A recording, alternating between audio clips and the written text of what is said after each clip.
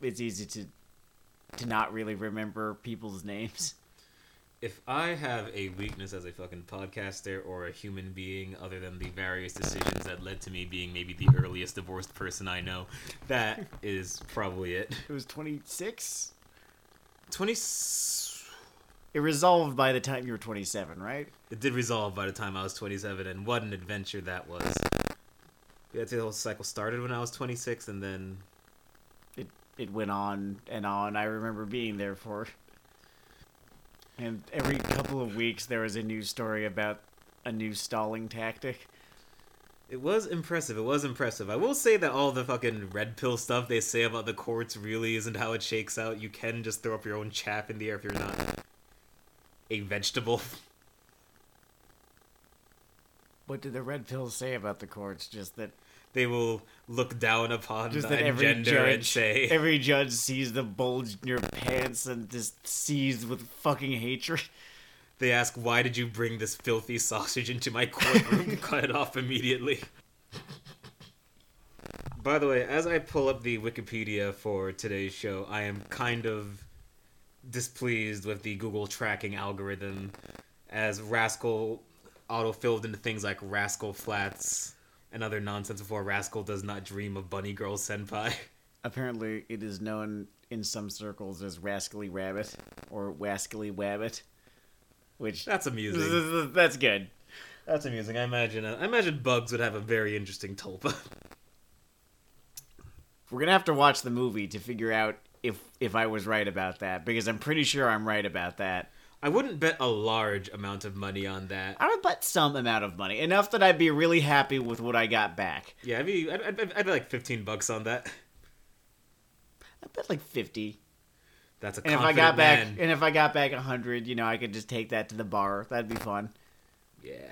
I could take it to the liquor store. That could be even more fun. Right. You could continue your sort of bartending version of Beatrix Kiddo punching wood. I'm going to get a bottle of the scotch that I got for you for Christmas for myself because of how much I fucking adored it.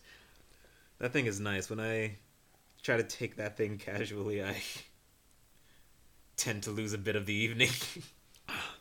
It's good though. It's so good. Not even in a whole like, oh bro, I'm gonna get so fucked up on expensive scotch sort of way. I don't actually know anyone who does that. But Who are these bros you've It met? is actually just a delicious thing to eat/drink. I'm just imagining you just have a really refined set of fraternity gentlemen in your orbit now. I would love to see the frat bro who gets fucked up on like a fucking Balvenie 18-year. I guess Shot. I guess in theory, if you were wealthy and dumb enough, that's just the alcohol that was around, and you just want to shoot something. Can one shoot really? I mean, I guess ethically no, but ethically no. I mean, it's possible to shoot really expensive scotch. I'm wondering if it would be just too fucking if the scotch itself would just be too fucking overbearing to really facilitate shots. I don't know, that's the kind of shit that Batman beats people up over. All right, it's a Bunny Girl. Bunny Girl, which also features a combatant with a strong sense of justice in one episode. Was probably my favorite fucking moment in the entire goddamn thing. Bunny Girl. Shows like Bunny Girl, they awaken this pretentious school marm inside of me. Yeah. Where I look at, the quintessential quintuplets of the world, and I point at Bunny Girl and shout, "Why can't you be more like your sister? She's Kino." I felt like the universe was making the nicest joke it has ever made at my expense. Because the universe gets a lot of jokes at my expense. Don't get me wrong. I could get in Rain, Urine, the I want to be the guy, I think it happened, apples can fall up. Mm-hmm. But the second I went on a whole rant on, this whole, like, romantic fantasy thing doesn't even have to fucking suck. Like, you can even just go through this emotional territory and just make other things interesting. And then the next show we pretty much picked out of a hat. Like, you had run into this before, right? I think I had watched a couple episodes of it previously. Very, very much enjoyed it. I think I watched the first arc. And thought it was great, and then I just didn't end up watching any more of it. And then for whatever reason, something compelled me back to the show. So here we are, late to the party, and I guess what I'm getting at is that because the universe heard me bitching, It sends you Bunny Girl. it sent me Bunny Girl, which is... Oh, you should have heard him. You should have heard him doing pre-snark before we actually started watching it. He'd look like a fucking moron if you'd hear it. It's true, I would have fucking buried myself. It would be some 2016 He raw was so shit here. convinced he was gonna be doing the fucking hate watch of a goddamn lifetime. He had all his fucking jokes ready to go. Oh, dude, I was fucking loading that revolver. The opening scene of the show is a girl walking around in a fucking Playboy bunny costume in a library. And I'm like, oh yeah, I'm about to dump on this motherfucker. But this is a show who, like, on the whole romantic axis, does have that core built-in sort of fantasy of, like, 5 tens are interacting with you and one of them falls in love with you. 2. Well, familial love is a type of love. Whatever, but... No, I'm talking about Koga. Koga... Yep, just 2. Yeah, Yeah, that's just right. 2. Yeah, 2 of them fall in love with you. And it's just a very idiosyncratic, smart, clever, well-paced out show, so, you know, fuck me, I guess. Sometimes Denard gets to be wrong. I do get to be wrong. So, from what I understand, people will watch shows, like Quintessential Quintuplets, and I don't mean to dunk on that one extra hard because I'm not angry with Quintessential Quintuplets. I'm more disappointed by it. But that sort of fucking show, right? They'll watch shit like that for the waifus, which is, I guess, why any inane bullshit of its caliber gets made. Horniness or loneliness, depending on how you look at it, is a commodity, and all a show has to do is satisfy that demand, which Bunny Girl certainly does. I remember when this was airing, you could not escape how much people wanted Mai to step on them. I can only imagine a cocaine version of the Chizuru fandom. Chizuru from what? I might be getting her name wrong. From fucking Rental Girlfriend. Yeah, her. Yeah. And we go back to the remembering names problem. It's a thing. We don't fuck with proper nouns on this show. We don't fuck with proper nouns. If you like proper nouns, fuck you. When it does more than just satisfy the horniness demand, right? That's damn near all it takes for a show to feel special, like Bunny Girl does. And it does feel special. It has a fascinating fucking elevator pitch of Twilight Zone teenage romance, which, I don't know, maybe that's been done somewhere else before. I didn't fucking come across it, but I enjoyed its execution of it. Well, because this was a show that, was popular among at least our sector of weebdom, but perhaps not ubiquitous. Let's go over the premise. For those of you who missed it, in the show's world, occasionally teenage angst will manifest as magical realism. Oh, so we had a thing where I said I would smack Sam in the face if he said the words magical realism on a podcast I was involved in. Well, I specifically said I would walk off, and I really wish he could have, held out until we were maybe over half an hour in, because I think I would have just done it. But this... Well, it's raining out there, and we're at my apartment. Oh, actually, if we were doing this at your apartment... Yeah, then it'll be tough to walk out. Then it'd be, harder to walk out. Okay. It's still raining. But yes, supernatural science fiction. Is this like a college thing? Because you never quite adequately explained why you were threatening to walk out. How do I put this? I need a less hyperbolic way of saying this. But in terms of my association with a concept with a certain type of person, magical realism is too pretentious, as white genocide is to chud. And that is probably what happened. I'll take your fucking word for it. So the teenage angst will manifest as magical realism, often in a sort of careful with what you wish for sort of way. Predominantly, yeah. Sometimes it's less of a wish and more just a sideways metaphor. Yeah. Like a teenage celebrity, right? With a stage mom who resents her fame, becomes invisible to people. A girl so immensely sensitive to how she's perceived by her peers will be able to replay entire days until she's satisfied with how her interactions with them went. That sort of thing. It's kind of genius how simple it is, and how easy it is thus to swallow for a viewer. Weird syntax there, but I definitely agree with that. I was always impressed that the show moved and also never really overwhelmed you conceptually. no, it's until so you brought obviously it up. allegorical. Yeah. Is the thing that you don't really need to look for an explanation as to why it's happening. It's just that kind of show. No proper nouns or world building besides adolescent syndrome. Really, it's Sam catnip. Honestly, Honestly, I was they could destined to have love this show. Really. they could have even gotten away with never dropping the words adolescent syndrome. Or I like the explain- idea that I'm- it is a rumor in universe. That is cool, but I guess I'm more just crediting how these things are delivered because Sure, yeah. these events come in a way where it could have just been the short story prompt of the day. It's like, yeah, this is And there this could is have been a happening now. secret organization dedicated to stopping. Oh yes, in my acidic nightmare world, this would have immediately devolved into some kind of shonen battle thing. By the way, I'm so glad it didn't. I'm so glad that. I don't know what demographic this was. I think it felt like seinen to me. I mean, it's aimed at teenagers, so probably shonen, but it did feel like seinen.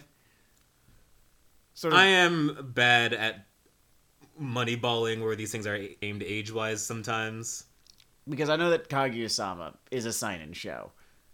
Really, that's in it. Yeah, it's because it's aimed at people in their fucking 20s like us who think that teenagers kidding themselves out of things is fucking hilarious. And it totally is. It definitely is. It definitely is. But yeah, that's an interesting question. So, this is a very dialogue-based show. And I find that because of how fundamentally different Japan is from English, it can sometimes feel like any smart dialogue or clever turns of phrase present in anime get lost in translation to English. And what we get stateside sounds comparatively blunt and sometimes obtuse in comparison. This is the dub problem, but I do find that sometimes subs, it feels less than elegant, oftentimes. And you think that sentence was probably a really beautiful sentence in Japanese, right? I have been reading a book of Japanese grammar and it makes me want to shove glass up my nose. I don't doubt it. It might be proof of my point, I'm not sure. It proves the difficult of elegant translation. Okay, yeah, so there you go. Like, a show I loved, Katanagatari. You should watch it. Mm-hmm. It's the only anime I've ever seen that was a TV anime, and it has 40-minute long episodes. I've never seen that before or since. Oh wow, Netflix syndrome really has not kicked in the door there yet, huh? It was probably way the fuck more Sorkin-y in its original Japanese than we got stateside. I mean, it's great. Fantastic anime. A whole lot of people's favorite. With Bunny Girl, though, I did not feel as though we had to deal with that problem. It came across really well, and I just wonder if they paid some PhD student in cocaine to do this, or Yeah, maybe the credit goes to the translators for just knocking it out of the park this time. That could very well be. But Bunny Girl's dialogue felt every bit as snappy as a show like Archer. yeah, it is whip smart. I genuinely enjoy the back and forths in this thing, and the show is not, at least as far as I read intentionality, is not an out and out like character comedy, but it's closer to just how Breaking Bad is hilarious sometimes. Yes, I mean, it is probably best classified as a drama. It just has above average bants for, a drama or any anime, really. Yeah, it's one of the better roasters at the Friars Club. It's sitting in that Jeff Ross seat loading its guns. Honestly, I'm having a hard time thinking of an anime with better bants than... So you were talking about Kaguya-sama, and I just thought of... Does it have better bants, though? Which show has better bants? Kaguya-sama or this? Which show has better bands, Kaguya-sama or this? I like the dry quality of the banter within this one. True. Yes. I think that maybe this would probably win the verisimilitude battle, except for Kaede, who I will talk about later.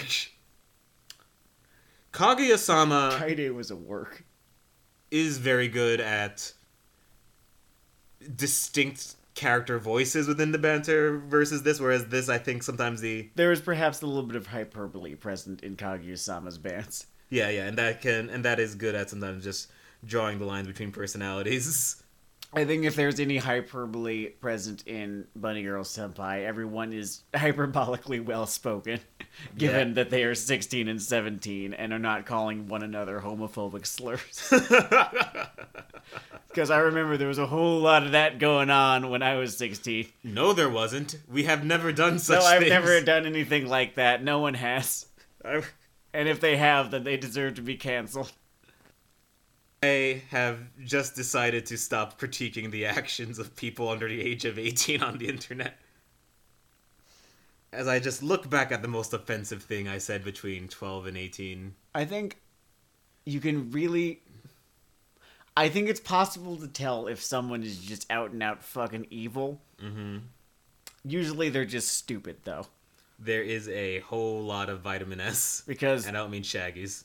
I was 16 and fucking stupid once. There's a bad word, that because of certain people who do not wish to wear a certain garment on their face this past year, I've been using in open conversation more often than I perhaps should. It really leaks. It's like radiation. It's like gamma in the And fucking I'm sorry, Hulk. I just can't help it. The energy is looking for a host. It's looking for someone to express it. It's bad and ugly, and I'm a worse person for having used this word so often to describe this I guess type of person who will not wear a certain type of garment on their face. And it's more polite help. than murderer. Is it though? To them, not to society at large. Perhaps murder is more fucking accurate. Yeah, I mean, murderer is far more accurate. Oh, by the way, while I'm on the Gamma thing, before I go right back to this, the Immortal Hulk is probably the most readable Marvel book going. Like, right now? Yeah. Who's the writer again? It's this guy named Al Ewing who's writing it. I don't think I've ever heard of his work. He's done a whole bunch of shit before this, but this is just his sort of break. I don't know if it's his breakout thing, but it's where I became aware of him in my orbit. Okay, sure. Whatever. Back to Bunnyland. So yeah, very strong dialogue in this, and it comes off strong in its translated iteration. Yes. This is dialogue driven, as we've been saying, but it bears mentioning how really nice this show looks.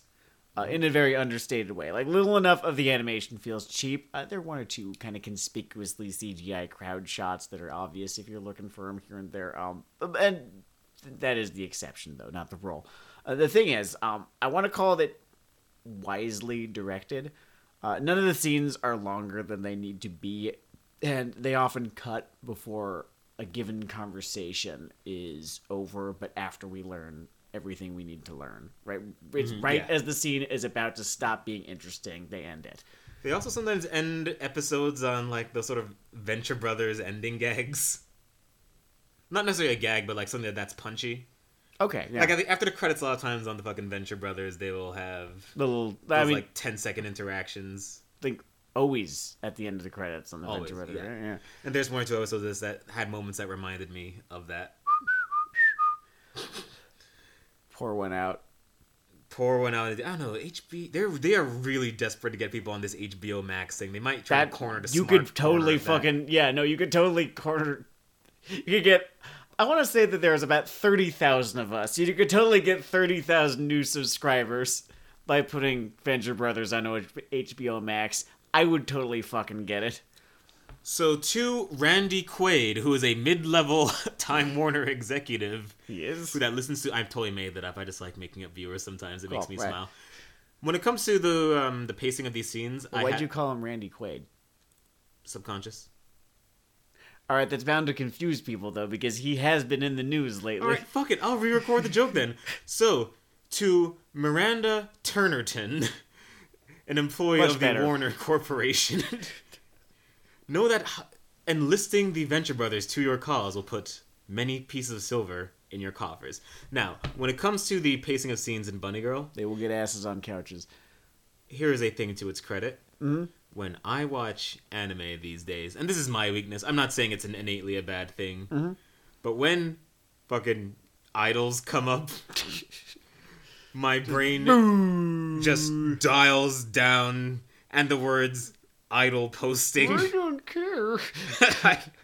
I don't care even a little, because the thing that makes me not care even a little, other than the thing by itself by default, which again, my bias, my fault, but the thing that makes me not care is that we'll normally just zoom into the minutia of a performance, but also in a way that it reveals a sort of lack of direct knowledge about the topic, and it's using well-worn tropes at the same time. Normally not this show. Mm-hmm. So normally these three things come together into just this perfect storm of me not giving a fuck.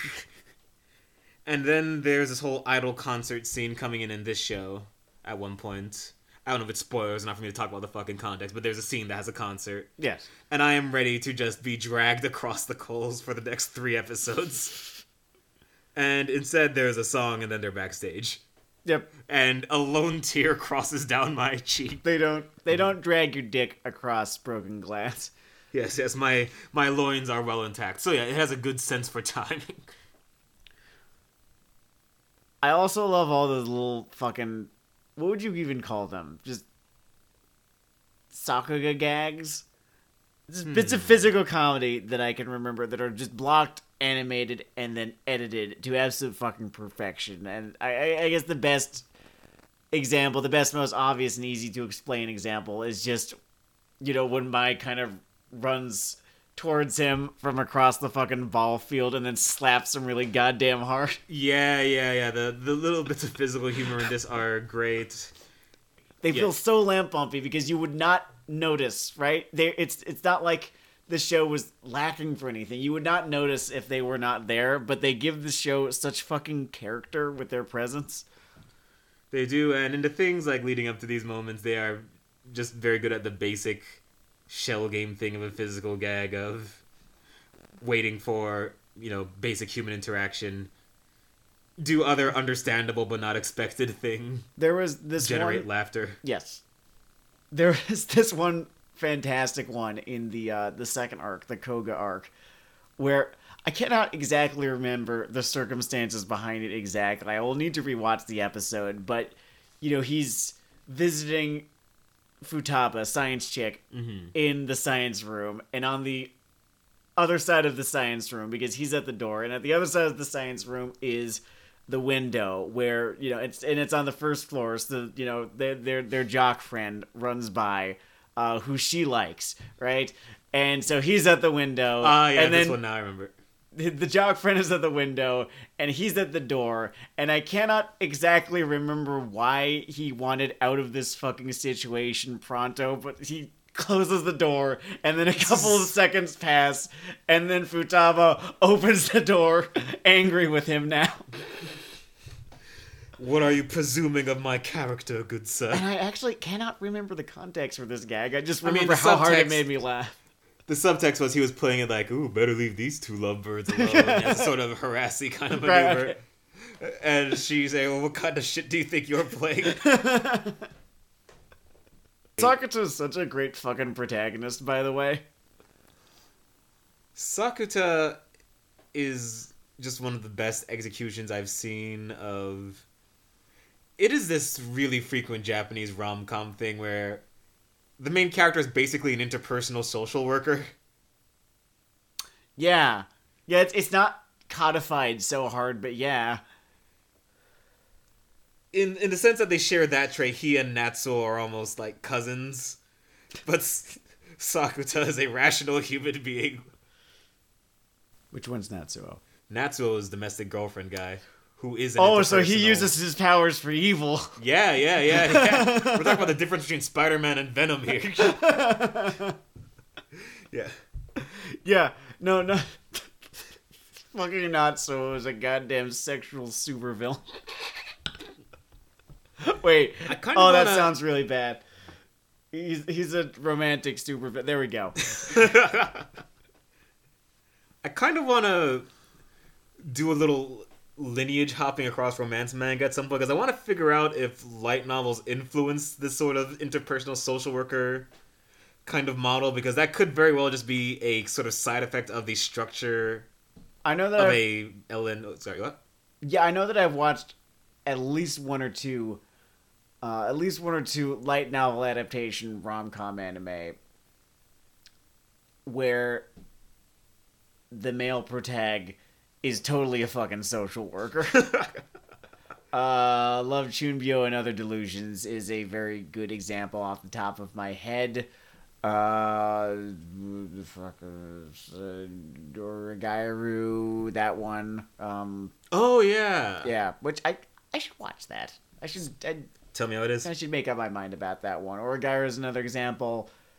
You could kind of say that what's his dick? The Monogatari series, but in a very Monogatari kind of way. And this show definitely, like, he was reading Monogatari, right? He was reading Bakemonogatari.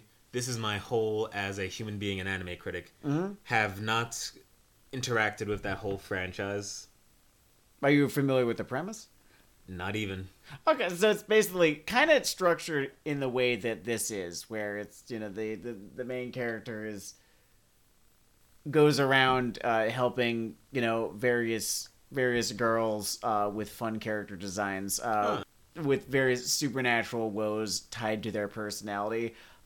In the Bakemonogatari series, their supernatural woes are often tied to aspects of mythology and Japanese mythology in particular, whereas this is a far more general sort of your teenage angst causes weird sci-fi shit to happen kind of thing. Really is the middle point between Freaks and Geeks and the Twilight Zone, and that is a very fun premise to me. What I like is how squishy the sci-fi feels. Like, it never feels like it needs to be too amazingly hard. Yeah, and it is definitely a semi-solid. Like, I don't know. There probably is a universe where you could do, I don't know, something like those old science adventure games, like the thing that Steins Gate comes from. Sure, yeah. But maybe that would demand too much.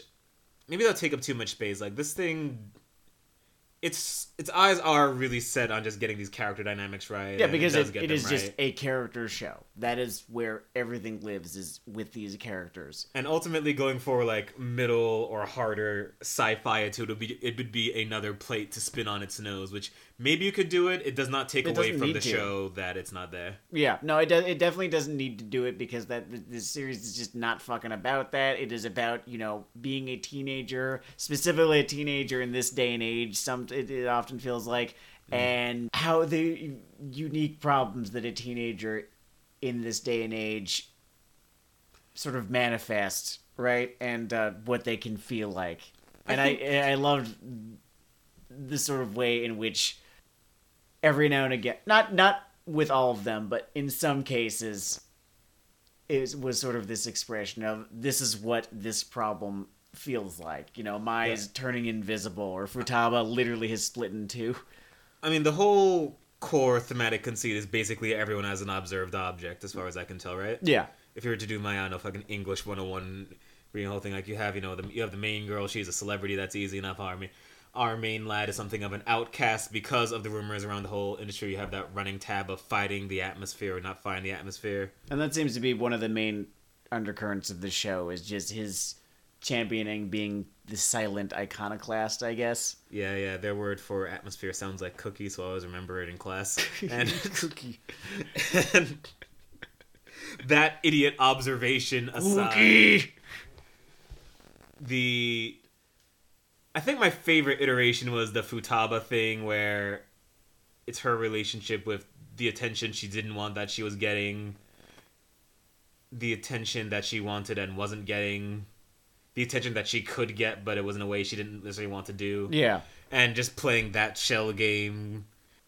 I think the Koga arc was the most fascinating to me. It was definitely the way that her anxieties were the most identifiable to me, and thus the way that her adolescent syndrome manifests. And for those of you listening who have not watched, her whole thing is that she can if not replay days, then create projections of days an infinite number of times, I guess.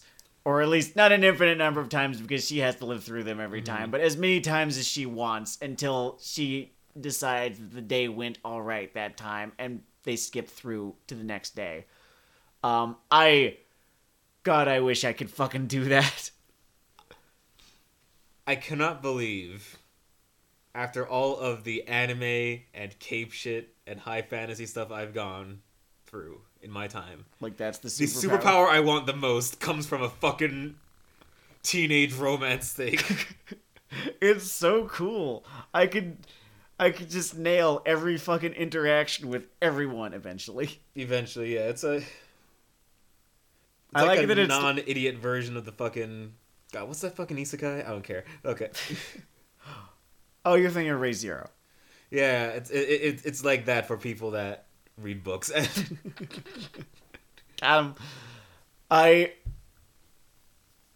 Ray Zero is a light novel too. Wait, hold on. I just remembered. I don't care. Very true. I think they never really endless ate it where it's happened thousands and thousands of times. It happens 3 times once and twice another, maybe 4 times another time in show. And it seems to be limited by how much she wants to fucking do this again and again. Yeah, and she has to essentially... It starts out with, again, the whole being an observed person thing, where she is just clinically embarrassed about every aspect of herself as a human being. Well, she's immensely empathetic. I mean, Yeah. that's sort of, that is sort of the plight of the overly empathetic, is that you are really fucking keyed in to everyone's thoughts, perhaps about you. Mm-hmm. And it can often lead to anxiety. Hold on, I can do a better job of explaining this. When a particularly empathetic or empathic person is going to have a better idea of what people think of them in particular than most, right? And they will probably, if they are the anxious type, as Koga is, hyperfixate on anything negative that people think about them. Often exaggerating So that, it is... the whatever negative thoughts they have. So it is life in just the edible, they know state. In a sense, Eternally. especially if you're a teenager. Ah. Well, let me tell you, I know that struggle. They used to call me Denard Empathy Dale, or I presume they do. I just sort of assume people are thinking what I'm thinking. That's how it works. Yeah, man. It's, you know, just autopilot for interacting with the world. It's pretty dope. It's pretty dope. Sometimes I imagined having to fucking live in a world where adolescence syndrome existed and people came to me with their fucking problems about it. And I'm man. not Sakura. I just tell them, oh, man, you need to fucking work your shit out. Dude. You got a fucking doppelganger out there. That's fucked up, dude. Imagine a second string acquaintance of yours looks at you soulfully and says, "Hey, Sam. Lately bees have been crawling out of my nose. I don't know what it means. You know, my mom used to have this orchard. Yeah, that's cool." Sure she did. Your fucking ex texts you and just says, "I'm turning red and green and I don't know what it means." It means that the writer's running out of ideas. Your dad fucking calls you and says, I'm not appearing in photos anymore, son." It's adolescent syndrome. Fuck off. Some people are just gonna have to live with their shit. I'm fucking 28. Wait, am I in this version of this little scenario? Am I 17? Like, oh god, I don't fucking want I don't even like imagining that. Oh, fuck that. Oh, fuck being a teenager. Now I understand why they need an entire fucking quarter of all media to be about that. You're gonna look across the fucking room, and you're just gonna see a kid with dicks for fingers. And everyone knows it means chronic Stop masturbation. masturbating. Stop fucking masturbating. It's gonna be so easy. No, it's hard. It's hard all the time. It's hard right now. Oh, man. It is going to make domestic abuse situations way easier to identify and way harder to deal with. There, because that's when the fucking ReZero shit will start happening. You know, you'll confront the dude, he'll fucking break your neck, and then you'll wake up the next day. Like, well, not that way. It's like, oh, I gotta bob and weave, I guess. Gonna have to try it again. Speaking of bob and weave, I think my single favorite moment in the show. Yes. Not my favorite gag, because the door gag, I think, was my favorite gag. But my single favorite moment in the show was this really kind of quiet little moment. Also, in the Koga arc, again, I just think that was the best one. It's the second one, where he finds out that the dude who was trying to ask her out during the days that she was replaying has started spreading slut-shaming rumors about her. And he sees this. He sees it's either in a text or she tells him, and there's this silent little moment where he kind of like looks up a little bit, and you get this sense see the wheels turning. It's like, oh, okay, we're gonna have a fight. That's cool. I wanted to do this today. This is awesome. And I'm getting in a fight. They dip the quill in the Sorkin inkwell again for the scene after, where the friend he talks to about everything, he just asks next, how do you like win a fight with a bigger guy? I like the fight itself plays out, you know, like somewhat interestingly, but it's mostly just the scene where he knows that it's going to happen. It's inevitable. Yeah. He just honor demands. It is known. And he just knows that he's not the kind of guy to let this sort of thing go. It's a wonderful little character moment for him. Yeah, they should have recorded like a J-pop cover of Knuck a Few Bucks to just play softly in the background as he contemplated this. We should talk about Kaede. You want to talk about Kaede? So she was a work. Kaede. That's my hot take. Kaede was a work. I need to go. First, I need to explain the setup here. Sure. He has a little sister named Kaede. Our main character, when I say he, has a little sister named Kaede. And spoilers, yada yada. Yeah. Oh yeah, like pretty big spoilers. It's the final arc of the series. So this whole time, Kaede is pushed into the mix as this highly energetic, slightly cloying, very cloying. I found her very cloying. Extremely cloying, overly affectionate Kigurumi wearing. I do like her Kigurumi. That's fine. I have word comfy. Problems with her. And her voice actress is doing the most because she's doing the most. Mm-hmm. And her adolescent syndrome thing is she was bullied and started getting these marks on her body. I mean, that was the first... Then there's the Prestige. Yes. Where it turns out this whole time she has had amnesia in... I am really happy that I've used the words finale and amnesia and I don't feel the words hack coming out of the back of my throat. But yeah, she had some kind of limited amnesia, so she had to sort of reconstruct her personality. So here's what I'll say. In its defense and in its condemnation... Mm-hmm. I get it.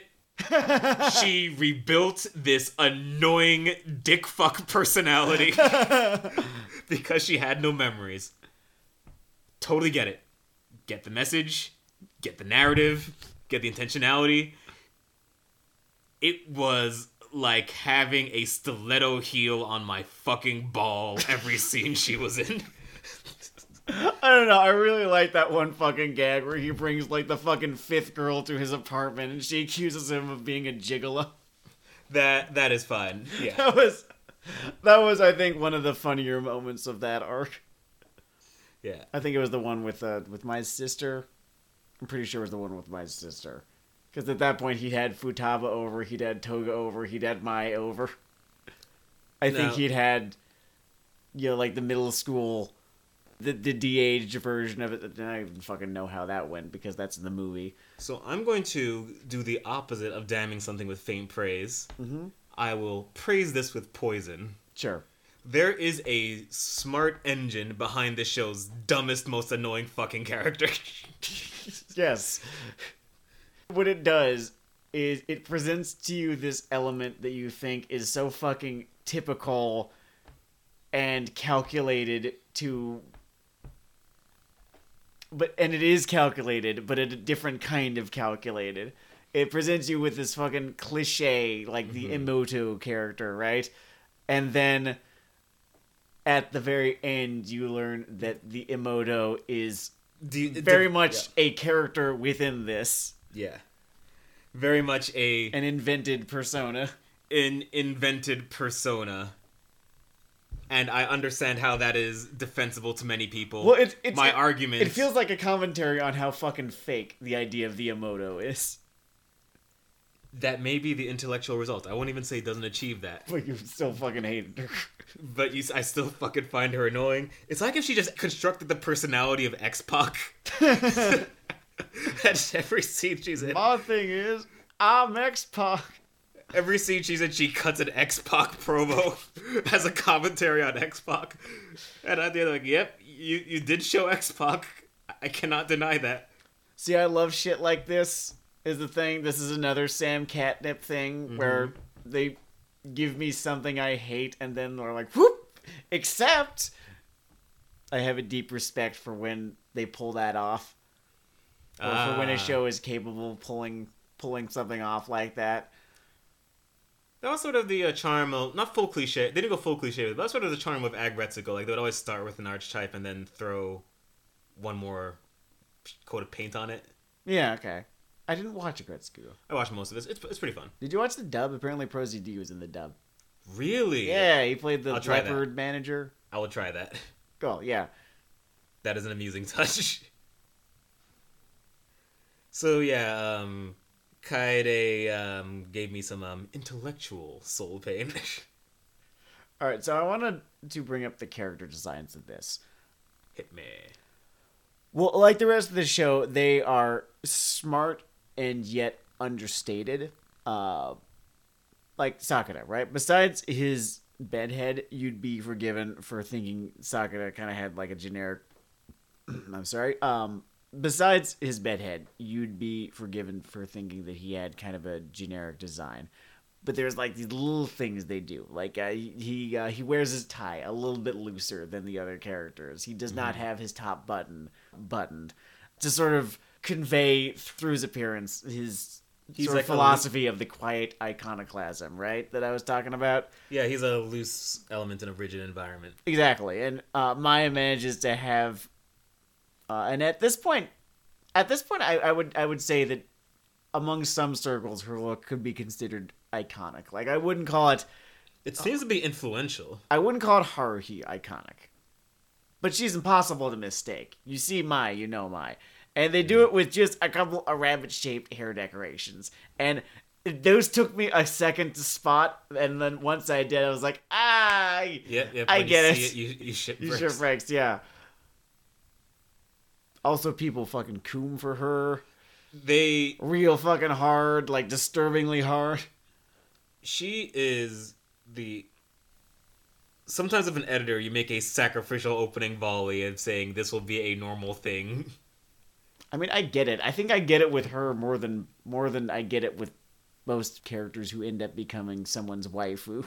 Mm-hmm. There is actually a personality behind it. I guess She's amazingly charming. When I think of the rom-com things I have enjoyed, Ha Ha Ha, Denard, etc., some kind of resistance in the person's personality is necessary to avoid it just feeling masturbatory. It really can help elevate the thing. Now, in Prison School took the most literal form of resistance humanly possible. The resistance in Prison School is, in fact, force. I might be due for a rewatch of that. It's a good time. It's a good time. I love the manga, too. The manga's fantastic, and it did not deserve the fate that was inflicted upon it. God, the whole business end of manga thing that happens sometimes is really unfortunate. It's a fucking tragedy. That production cycle is murder. Like, you look how much time someone gets to make a chapter, and you look at in America, we sort of roll out of bed like, oh man, I'm not sure I'll be able to get these 22 I pages should done in a probably month. call my artist or something. see what he's up to. Hey, art guy, do you need another assistant? Yeah, it'd be fun. Yo, can you get another guy to do the whole ink part? I bet there's an artist listening to this podcast right now who's real fucking pissed. I'm not. No, it's still very hard, but you are not a slave. But you are not a slave to your publisher. And if you are a slave to your publisher, then you're not as much of a slave to your publisher. Actually, if you're a slave to your publisher, probably send us an email so that we can help you. That sounds bad right there. Like, it's okay if it's in code, just... We're here to help. Total throwaway thing. We were just talking about the show's sense of fucking humor, right? Mm-hmm. There was a fly-through gag. I don't know why I didn't point it out to you, but I fucking loved it. In the Koga arc, after he has resolved the loops, or one set of the loops. The first set of the loops. The first set of the loops. Yeah. There was just a throwaway line. You blink and miss. He says, the test results hadn't changed either. And he's using someone else's fucking Twilight Zone moment to cheat on his exams. And that's what we call good shit in It's Vince McMahon. such good shit. I think my favorite Sakura line is, I have friends. 3 of them, even. Yep. That was nice. It was fucking great. I cannot recommend this show enough. It scratches this really particular itch. I would almost call it, the Kaguya-sama itch, even if Kaguya-sama is a little bit more slapsticky and hyperbolic in its sense of humor. Though no less intelligent, of course. But it's like Haruhi-esque in its way, too. Oh, the Haruhi thing is in its DNA. I don't think that's to its detriment. No, absolutely not. Yeah, it's a... I mean, it definitely wears its influences on its sleeve in that way. Like, I mean, Monogatari, too, is, like, right the fuck there. Yeah. I overall would give it a solid recommendation. Just a strong recommendation. I just enjoyed it. It's good. Also, I think it's literally in a genre niche where I normally just have my head hits the table. So I think I just have to assume that it's great. And you know what it never really seems to have in it? Lay it on me. Dumb anime bullshit. There's so little dumb anime bullshit present in this show. There is minimal dab, I will say, yeah. And we can't call it that. It would need to be called sad because I usually call it stupid anime bullshit. That's true. And the only stupid anime bullshit present in it is in fact a work. If you watch the show, by the way, someone tell me if I'm right or wrong. I'm not saying the literal exact same music work, but I swear, every teen drama anime above a fucking C has the same fucking piano riff in it. We're gonna need to watch... Oh god, I can't even believe I'm fucking suggesting it. I have seen it within a year, and it's too fucking soon. We're gonna need to watch Anohana and see if Anohana has the piano riff. I will be like looking for that thing like a hawk, if I can hear it above whatever quantity of tears we produce, judging by how you describe this fucker. I don't know how many tears you're gonna produce. I'm gonna produce a lot. I think I actually cried harder the second time. That's impressive. I mean, the way you described it didn't so much chalk it up to you as much as the show having magic powers. So, I don't know. I don't assume I'm immune to such things. I mean, I am like 6 kinds of dead on the inside, but not 100%. Like 92%. Like, just short of the, like, class 3 toxic masculinity threshold. Where it's like a trait and not an active problem that people bring up. I'm not going to suggest that the next episode be Anohana. But, like, maybe within the next 6 episodes. We're going to need to work up to it. All right, I last watched it in June. Give you whatever time you need to recover and or forget the finer plot details.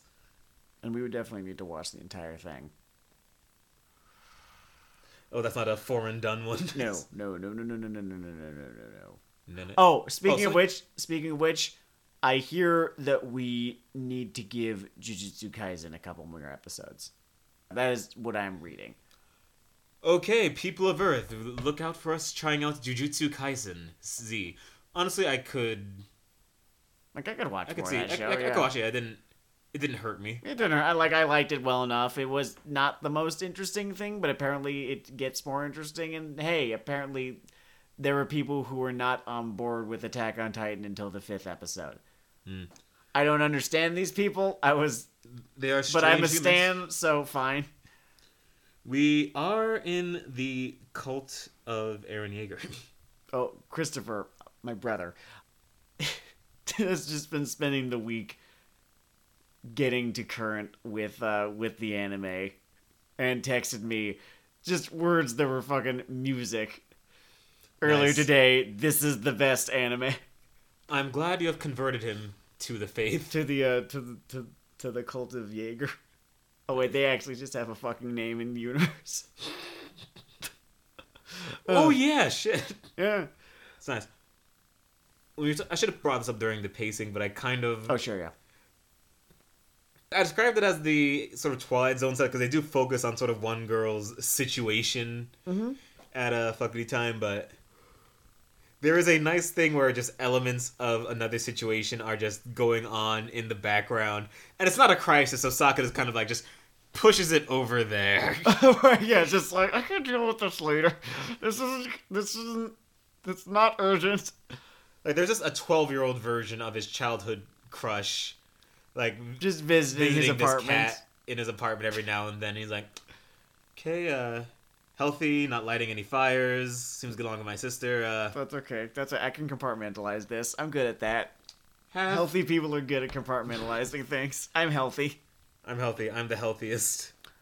So you were talking about the thing that's just kind of going on in the background, and there are a couple great fucking... I call them kind of Penny Arcade-esque gags because I remember I haven't really read the comic a whole lot lately, but I know that during the time I was reading Penny Arcade, one of the main sources of humor was they would be talking about one thing and then like Gabe would be drinking a glass of orange juice that the fruit fucker just gave him, and like the fruit fucker's got fucking like some orange dripping off of its dick, right? Yeah. And that's just like kind of going on, and they have gags kind of akin to that in this, and it's a running gag specifically with Futaba, Science Girl, right? Right. Where you'll see some very sciencey thing happening, like a chemical being poured into another thing. And no, she was just using fucking tongs and a beaker to pour hot water into her fucking ramen cup. I really enjoy those. She, in the show, has a setup of being the only person in their science club, and there is some naked graft afoot, which is nice. And Yeah, she just has an entire fucking club budget to herself. That sounds fucking awesome. She doesn't have to fight anyone over, whether you should do board games or more D&D books. something that tickled me, and I'm glad they handled it well, was this thing has a movie after it, right? Yes. And they do need to put some butts in seats. So they never actually resolve this childhood friend, little girl, Tulpa, whatever thing. No. I think she's a total. And within the show, because that's the topic of the fuckity movie, right? Mm-hmm. And there is a little bit of pointing at the sign and saying, I'll see you at WrestleMania! But it's not obnoxious, and I appreciate that it's not obnoxious. And I appreciate that it lets other things resolve to give the show itself some finality. Well, it's the way that this show kind of works where they will always seed an arc before it happens. You will always be introduced to the girl from this arc before her arc proper. Mm-hmm. And apparently, one of the arcs that has not been adapted into either the movie or the show involves one of the girls from the idol group. So, like, you've totally met her, prior to her arc, that whole thing. I enjoy that. I enjoy the whole, like, this is not just some new character who just popped in to say fucking hi. Like, remember fucking Rent-A-Girlfriend? That was perhaps a problem that I had, was just like, oh, here's this asshole now. Yeah, they kind of just fly into the scene like fucking 747s. Really, Denard? Is that your default metaphor? There we go. So I like that you're sort of given this character. You aren't really told that this character is going to be the focus or whatever of an arc, but A, you come to expect, and B, it's kind of fun. You feel smart for recognizing them. Yeah, like you should know if it's coming. You're paying attention, like the CIA and 747s. All right, so this is Weeaboo Hell.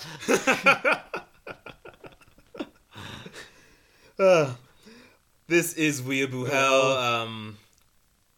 Yeah, 2 thumbs up on the whole Rascal dreams of Bunny Girl Senpai thing. No, it does not dream of Bunny Girl Senpai. Rascal does not dream of Bunny Girl Senpai things. No siree.